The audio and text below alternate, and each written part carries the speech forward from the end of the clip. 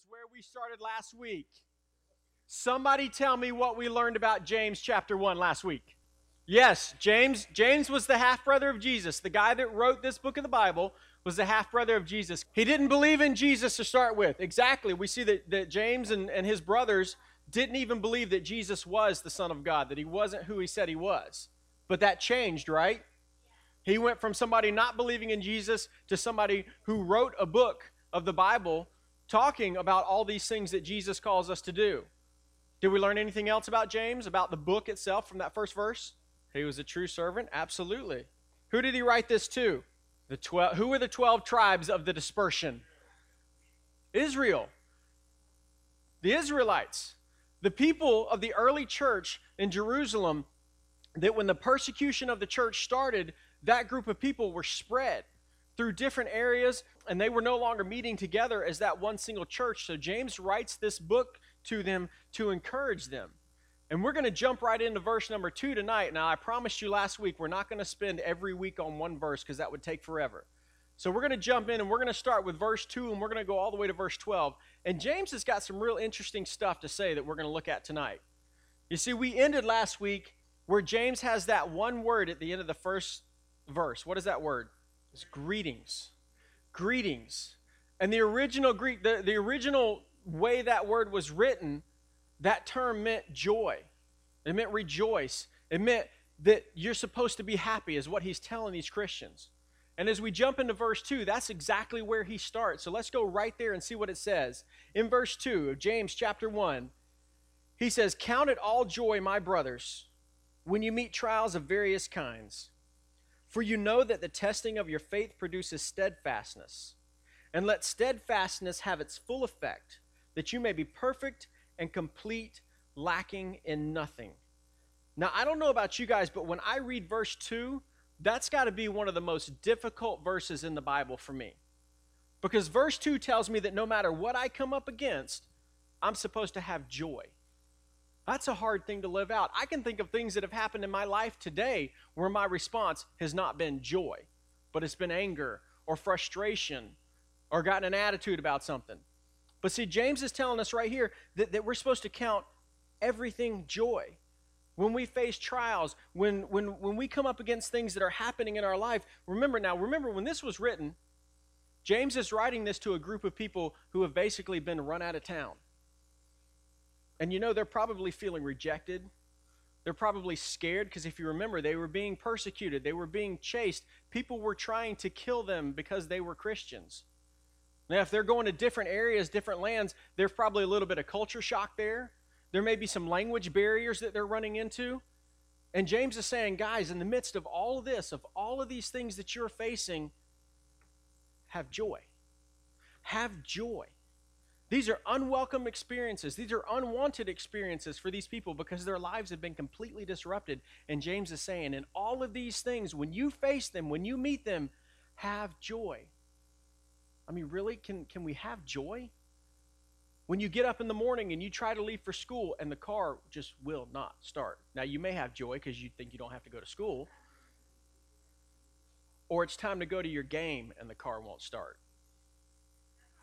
Or your phone, because you're using it in the bathroom playing games, because I know none of you do that, and you get up and it accidentally falls in the toilet. Anybody ever had that problem? Yeah, I knew somebody would. That we can have joy in that moment? No, I'm thinking that's nasty. I want a new phone. Or when your parents come to you and say, you know what? We just don't love each other anymore. It says have joy. Really? Or when somebody in your family gets sick and you don't know what's going to happen to their health, you don't know if they're going to live or die. Scripture says, have joy. How is that possible? How can we look at those situations? How can we face those things when we're feeling hurt and when we're feeling anger and sadness and have joy that he's talking about right here? And see, what James is trying to help us understand is that those emotions, those feelings that we have, those natural reactions, he's not trying to diminish those things. What he's trying to help us understand that is even in the midst of those things, when those terrible things are happening in our lives, we can still look at those things and know that there is joy that is available to us. We can know that there is a God who created every single one of us. And even though we may be going through something hard, that God still loves us more than anything else in this universe. Scripture tells us that he looked at all of creation in Genesis and he said it was good. And then after he made man, he looked and said it was very good. We are the pinnacle. We are the top of what God created. He loves us above all creation. And that is why even in those moments, even when those times are hard, he says you can have joy because if nothing else, you know that I created you and I love you. And I loved you so much, my son died for you, each and every one of us. That's how we can know that joy is possible, because we know who God is. Because we can know the creator of the universe and know that he loves each one of us personally, no matter where we've been, what we've done, how we've messed up in the past. That joy is available to us. And he tells us in the midst of this, those things have a purpose. When you face those trials, when you face those hard times, you can have joy because you can know that those things that you're going through, if you will let God work in your life, he's going to use those things. It says that in verse 3, after it says to have joy, count it all joy when you meet trials of various kinds. He says, for you know that the testing of your faith produces steadfastness. See, right there in verse 3, it tells us that when we face those things, it starts a process in our lives. It starts things in motion that God is actually testing our faith through some of those things. You see, because what happens is when some of those hard things come to our lives, what we say we believe meets reality, and we've got to decide if we really believe those things about God. Is God really the God who works all things for good for those that love him? Does God really care about us more than anything else in creation? Does he really want the best for our lives? When we meet those hard times, when we've got those tough situations going on, that's when that rubber hits the road and we've got to decide, is this real? Do I really believe what Scripture says? And how we respond to those times, believe it or not, shows a lot about our faith in this God that we say we believe in.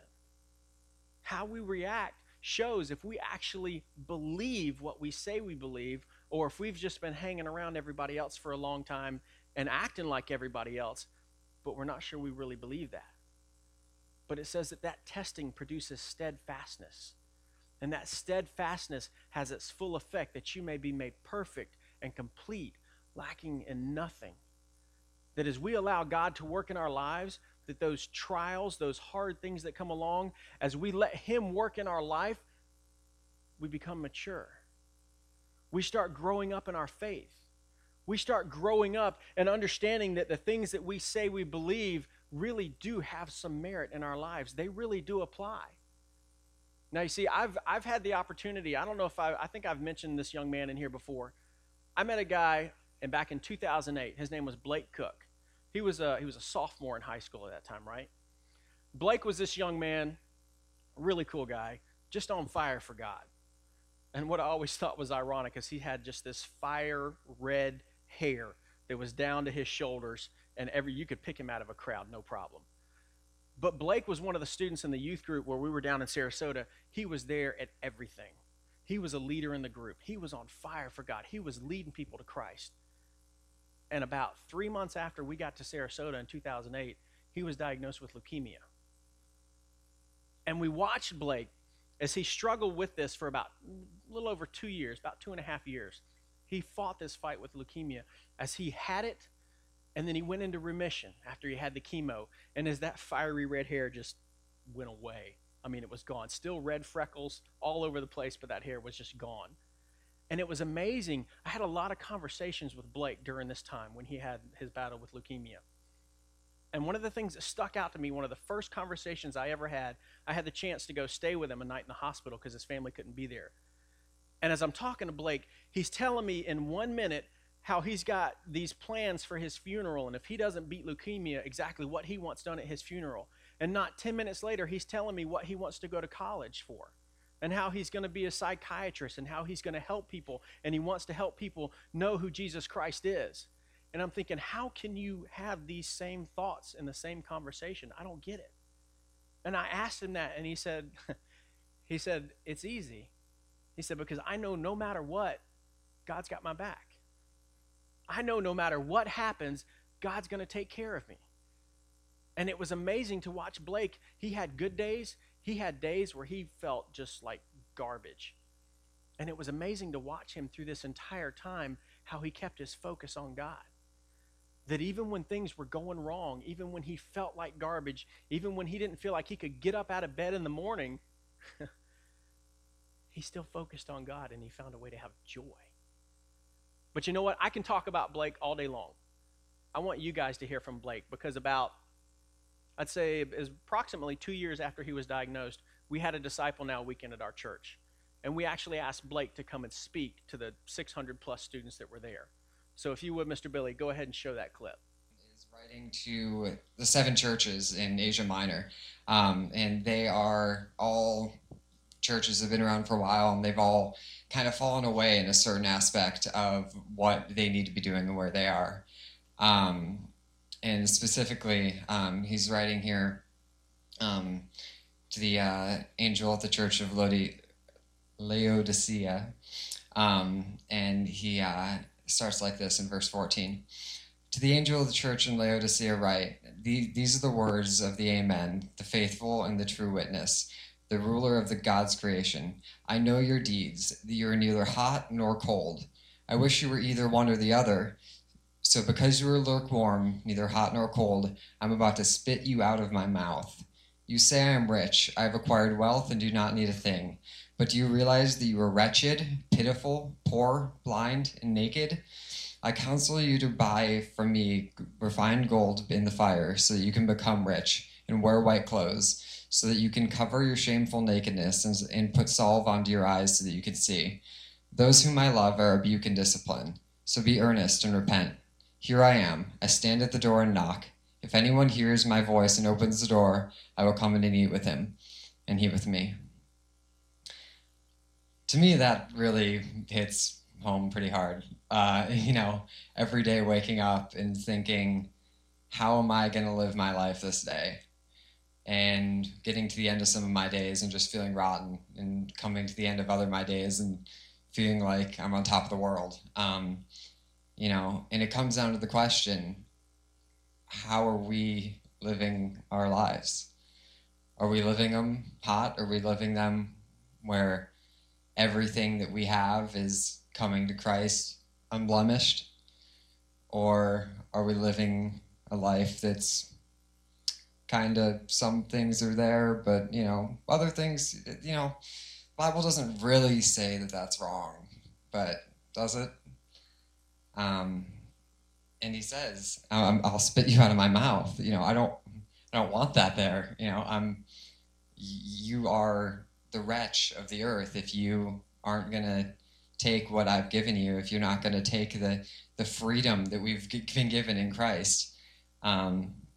This amazing freedom that when Christ died on the cross, he took the shame, he took the lust, he took the sin, he took the chains, broke all of them down, and said, I give you freedom. And then we choose to live lives lukewarm. And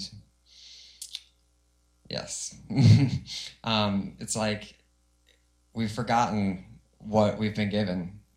We've forgotten the salvation that we received when we said, Christ, I want to walk with you. I want a relationship with you. The Bible talks about us being the salt of the earth. But if we lose our saltiness, how can we be salty again? We're not good for anything except to be thrown on the ground and trampled by men. It's teaching that is very straightforward and really have to take to heart. The Bible states, in Ecclesiastes, the wisest man to ever live, Solomon, talks about everything's futile. He says, what good are we to the world? There's nothing new under the sun.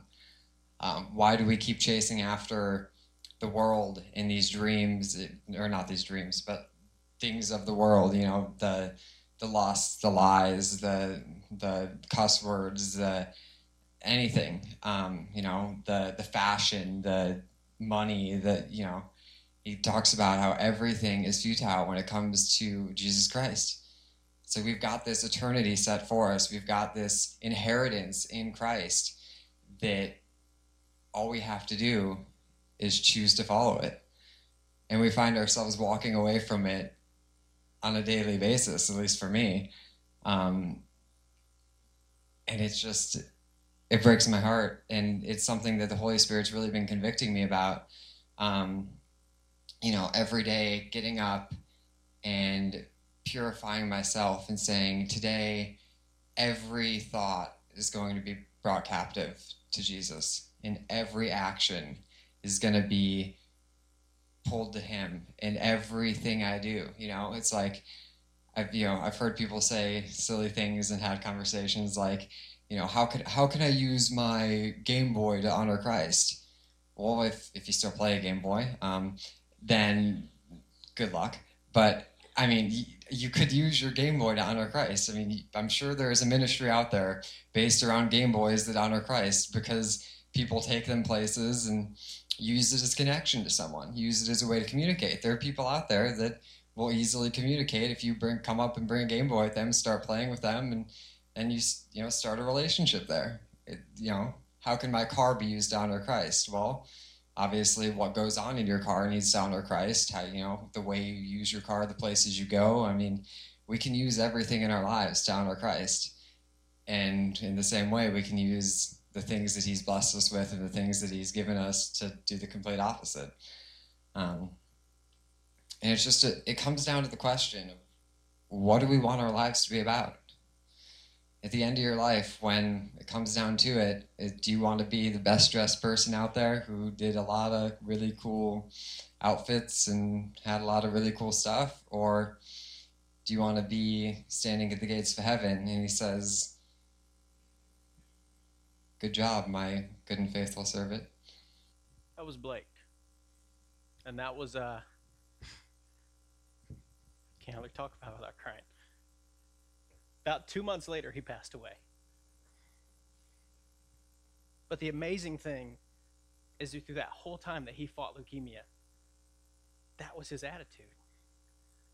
He had a joy, because he knew even on the days that he struggled, even on the days that he fought with what he knew God called him to do, he knew at the end of the day that he belonged to God. That's what this is talking about here. That's what James is saying, that no matter what we face, no matter what we come up against, we can have a joy in our life, even when it's hard, because we know who we belong to. And one of the other conversations I had with Blake not long before he passed away, I want you to understand, Blake didn't come from a Christian home. His parents really didn't want anything to do with God. In fact, he got saved, I think, at 13 years old, and he was not even allowed to get baptized. His parents told him he couldn't get baptized till he was 18, and he was no longer living in their house. Now, I will tell you, once he got diagnosed with leukemia, they let him get baptized. And I got to do it. That was so cool, because we used to do beach baptisms, and it was just an amazing experience to be a part of that.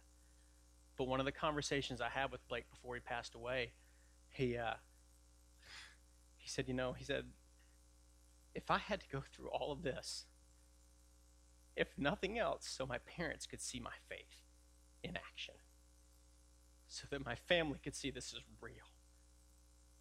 That's joy. That's what James is talking about here. To know that he went through all of that and his focus was the salvation of his family. Not, God, why did this happen to me? God, why are you letting me go through this? God, I don't want to die. I'm sure he asked those questions. I heard him say some of them. But his focus always came back to God. And God, how can you use this? How can you use this trial, this pain, this suffering right here to work in my life and to work in the lives of other people? That's what James is talking about. When we face hard things, we know that we have a joy. We know that we have a God who loves us more than anything in this world, and no matter how hard it gets, how rough it gets, we can still have joy because God loves us more than anything else in this world. That's an amazing thing, guys. And I want to tell you right now, you don't have to miss out on that. Tonight, you can make the decision in your life that I want that joy. God gives you that opportunity. Don't miss it.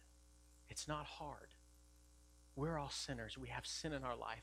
And God looks at us and says, you have sin. You can't be with me because of that sin. We're separated, God and us. But because he loves us so much, he sent his son, Jesus Christ, to die on a cross for us. Because there's a penalty for that sin, and it's death. Jesus paid that price, and 3 days later, he conquered sin, conquered death, so that we're no longer like this with God, but we're together with God. If we simply ask him for the forgiveness. If we simply tell him that we're a sinner. God, please forgive me. There's nothing I can do about that sin. I need your forgiveness. It's that easy. It doesn't stop there. That's when the real work starts. And that's what James kind of jumps onto next. James goes down to the next verse, and he starts talking about, verse 5. Here's what he says. He says, if any of you lacks wisdom, let him ask God, who gives generously to all without reproach, and it will be given him. You see, once we start that relationship with Christ, there's an expectation for us. It's an expectation that we start growing in that relationship, that we start learning who God is. We start learning what God's will is for our lives. You see, in the middle school this week, we've been talking about one area of that. We've been talking about the idea of true love waits, sexual purity. And that's not just the fact that, okay, we're not going to have sex until we get married. It's the idea that God has a much broader plan for our lives when it comes to that kind of purity. It's we're not going to have sex or do things outside of marriage that God designed to be done in marriage, but it's the way that we think. It's the things that we listen to. It's the movies that we watch. It's the websites that we go to. It's the friends that we hang around, the conversations that we have. It's all of that. And we've been talking to the middle schoolers about the idea that that is part of God's plan for us in maturing into the adult Christians that he's called us to be. And it's the same plan for you guys as high schoolers. In fact, Sunday, we're giving the middle schoolers an opportunity during the service to come down front and make a commitment and let the church pray for them as a whole in that commitment to remain pure until they get married and then beyond that point. Because sexual purity doesn't stop once you get married. Then you have a commitment to fulfill. And I want to tell you guys, you can take part in that on Sunday. It's not just for the middle school. If you know in your life, wherever you are, wherever you've been, whatever you've done, if you know that you want to start over or you want to make a commitment from that day forward, God, this is where I know you want me to go for my life, and this is the plan I'm going to follow because that's what your word tells me, take part in that service on Sunday. Don't miss out on it. If nothing else, let your church pray for you because we know that's what God wants because that's what his word tells us. Growing up, becoming spiritually mature. Part of that maturing process is what he talks about there in verse 5. If any of you lacks wisdom, let him ask God who gives generously to all without reproach, and it will be given to him. It's pretty straightforward, isn't it? If you need wisdom, if you need help understanding what you're supposed to do in situations in your life, ask God, and it'll be given to you. Could that really be any clearer? No, it couldn't. But see, the funny thing is, that also comes with a catch. You see, God wants us to have that wisdom. God will give us that wisdom, and he will give it to us freely, but it does come with a catch. And that happens in verse 6. It says, but let him ask in faith with no doubting. For the one who doubts is like a wave of the sea that is driven and tossed by the wind. For that person must not suppose that he will receive anything from the Lord. He is a double-minded man, unstable in all his ways. See, if we're going to ask God for the wisdom to make the right decisions when we face hard times, when we're not sure what to do in our life, if we're really going to ask him, we better expect results. He says, if you're going to ask me, you ask, but you don't ask me with doubt in your mind. It's like sometimes when we go to our parents, and you know you really want to do something, but you know your parents are going to say no. You just know they're going to tell you no. But you get up the nerve and you walk over and you ask them anyway. But you can tell by the way you go to them that you're expecting them to tell you no. You say, Mom, Dad, I'd really like to do this, but I understand if you don't want me to do it, but I'd really like to, go to that party Friday night, or I'd really like to go to this game, but I understand if you're going to tell me no. You see, before we ever ask that question, we're already defeated. We already expect the no answer. We don't expect results. What God is saying is, don't have that attitude. If you ask him for wisdom, you better expect results, because if you truly believe he's going to give it to you, you better be ready to receive it, because he will give it to you. He may give it to you through Scripture. He may give it to you through older adults who have walked longer with Christ in your life, who will speak truth into your life. And sometimes that wisdom may not be what you want to hear, but he will give it to you if we ask with no doubting. Because he tells you what doubting is. It says you're like a wave of the sea tossed to and fro. It's kind of like this. This bottle of water, there's a little bit of water in it right there, but this is frozen. What happens to that block of ice when I turn this back and forth? The ice isn't moving, but the water in it is, right? When we ask with no doubting, expecting God to give us the wisdom that we ask him for, you're like that block of ice. You don't move. You're there. You're steady. You know where God's taking you. You know what God wants you to do. When you ask, but there's doubt in your mind, you're like the water that's in that bottle. You go in whichever direction your circumstances turn you. God's saying, don't be the water.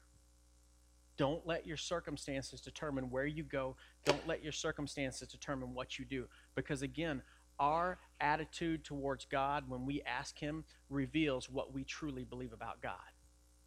If we go to him and we already have doubt in our mind about what he's going to do in our lives, then we're basically saying, okay, I believe you're God, but I don't really believe you're that powerful. I believe you know all things, but there may be a couple things that you're not sure about. See, Scripture tells us don't do that. If we truly seek God, we're going to get the answers we're looking for. We're going to get the response. We're going to get a response. It may not be the response we're looking for, but God will answer us, and God will show us what he wants us to do. James uses the word here for a double-minded man. Throw that next slide up there. I want you guys to say this with me. This word is pronounced depsuchos. Say that. Depsuchos. You got to get a little phlegm in your throat there. Depsuchos. Say it. Okay, on the count of three. 1, 2, 3. Okay, there you go. This is the Greek word. This is the original Greek word for the double-mindedness that James is talking about here. In the strictest literal translation, this means you're double-souled. It means that there are two parts of your soul. One part of your soul is inside of you crying out to God, I believe. And the other part of your soul is standing right next to it going, I don't believe anything. James is saying we can't live like that. Because when we live like that, we're like that wave of the sea. We're tossed back and forth. And if we truly live like that, then we shouldn't expect anything from God. If we can't expect one thing from him in this one area, if we doubt him here, then it's a pretty good chance we doubt him in every other area of our life. Because we either believe him or we don't. We either follow him or we don't. You heard Blake up there talking about the scripture where it says, Christ tells us he would rather us be hot or cold. Don't be lukewarm. You either do follow God or you don't follow God. You trust him and you have faith that he's going to provide, or you don't trust him and you don't have faith that he's going to provide. As I was going through this, I actually found a quote from this author, and he says this: a double-minded person is a walking civil war in which trust and distrust of God wage a continual battle against each other. You see, in the midst of a trial, when we go to God, we've got to know if we truly believe God. We've got to know if we believe the promises of what he said he's going to provide for us, that wisdom. Because if we don't, then Scripture tells us we're not going to receive it. And then what do we do? We're great at going to our friends. We're great at going to our parents to look for advice. But the real advice we need is here. It's in God's Word. And if we don't believe that that's what's going to help us out, then we're in a lot of trouble. So James says, ask for it, and ask for it because it will be given to you freely. But be ready for the response, whether you like it or not. If you truly believe, don't doubt, be ready because it's coming. And you're going to get exactly what you asked for. And then he keeps going in verse 9. He says, let the lowly brother boast in his exaltation, and the rich in his humiliation. Because like a flower of the grass he will pass away. For the sun rises with its scorching heat and withers the grass. Its flower falls, and its beauty perishes. So also will the rich man fade away in the midst of his pursuits. But James has given us a reminder here that the trials he's talked about, none of us are immune to them. Nobody is immune to the trials of life. That's why what we believe in God, or what we believe about God, is so incredibly important. Where he's talking about the lowly brother boasting in his exaltation. You know, a lot of times we think of the homeless person, we think of the people that are destitute, that have very little, and we feel sorry for them, right? We feel sorry that they don't have maybe as much as we do. That maybe they can't afford everything. Maybe they live in the street under an overpass. We feel bad for them. And we'll stop every once in a while and we'll give them change. Or, we'll take them a dollar McDouble from McDonald's. Or we'll do something to try and help them out, but we feel bad for them. And see, what Christ is telling them right here, what James is telling them, is that if they are in Christ, the lowly brother, that they should boast in their exaltation. Not in the fact that, hey, I'm poor, yay. But in the fact that if they are in Christ, they are God's creation. And that even though they've got hard times, they are the prize of God's eye. And that even through those trials, even through those tough things that they face, God loves them, even though their life hasn't turned out maybe quite like they thought it was going to. It's not a boasting of pride. It's a boasting of, I've got a God that loves me so much. He says, we can have that attitude. And where he says, the rich in his humiliation, that's a good reminder for us that no matter how much we have, every bit of that is dependent on God. If God has blessed our lives with a lot or with a little, it's because God has chosen to bless our lives, not because we are great people and we deserve it or we've earned it. And that we've got to remember that every bit of that can be taken away at any moment. So we've got to be humble. We've got to remember that God is the one that provides. God is the one that takes away, that we rely on him for every single thing that we have, whether we've been granted a little or whether we've been granted a lot.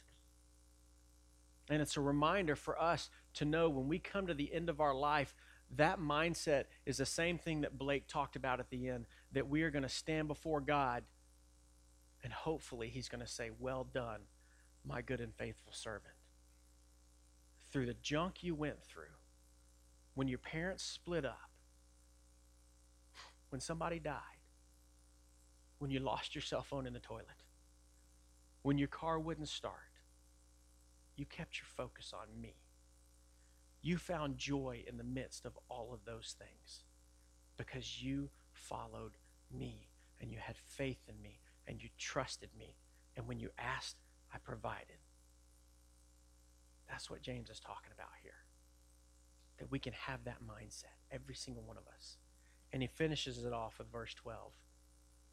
Blessed is the man who remains steadfast under trial. For when he has stood the test, he will receive the crown of life, which God has promised to those who love him.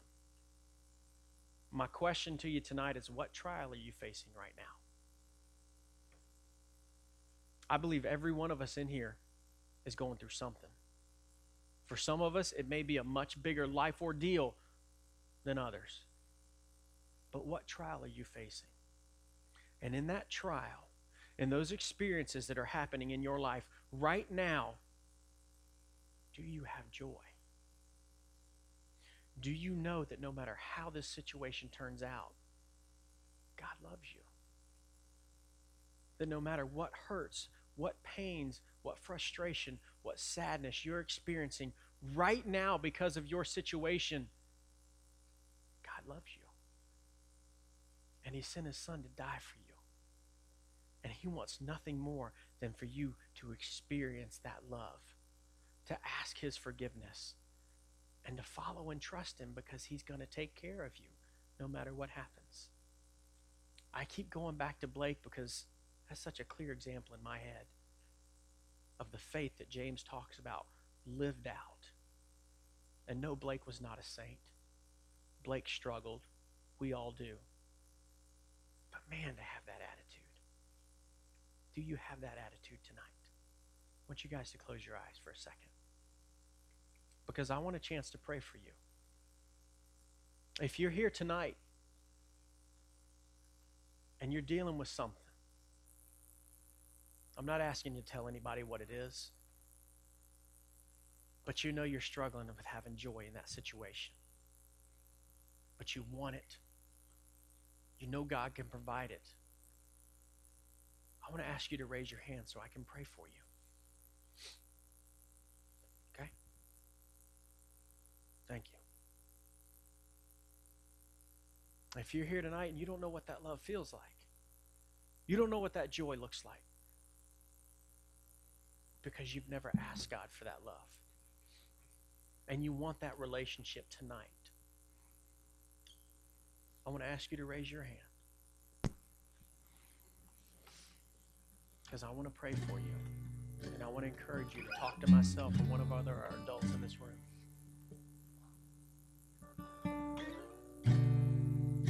Okay? If you have something specifically you want us to pray for, write it on that green card that was in your chair when you came in. And as you stand up to sing at the beginning of this song, go put it in that basket near the front of the stage. We don't show these to everybody. I look at these every Thursday and I pray for you. Write that down. Because God does care about what you're going through. He does care about what trials you're facing. God, we do love you. God, we thank you so much. God, I thank you for the book of James. God, it's a hard book. You smack us in the face with some of this stuff, God, but we know it's because you love us. And God, I pray for everybody in here. God, I pray for myself that when we face things, God, that we don't know how to get through, we need your wisdom, God, that we can find the joy that you offer us. God, you are a merciful and a great God. And you care so much about us. Lord, we love you and we thank you. It's in Jesus' name we pray.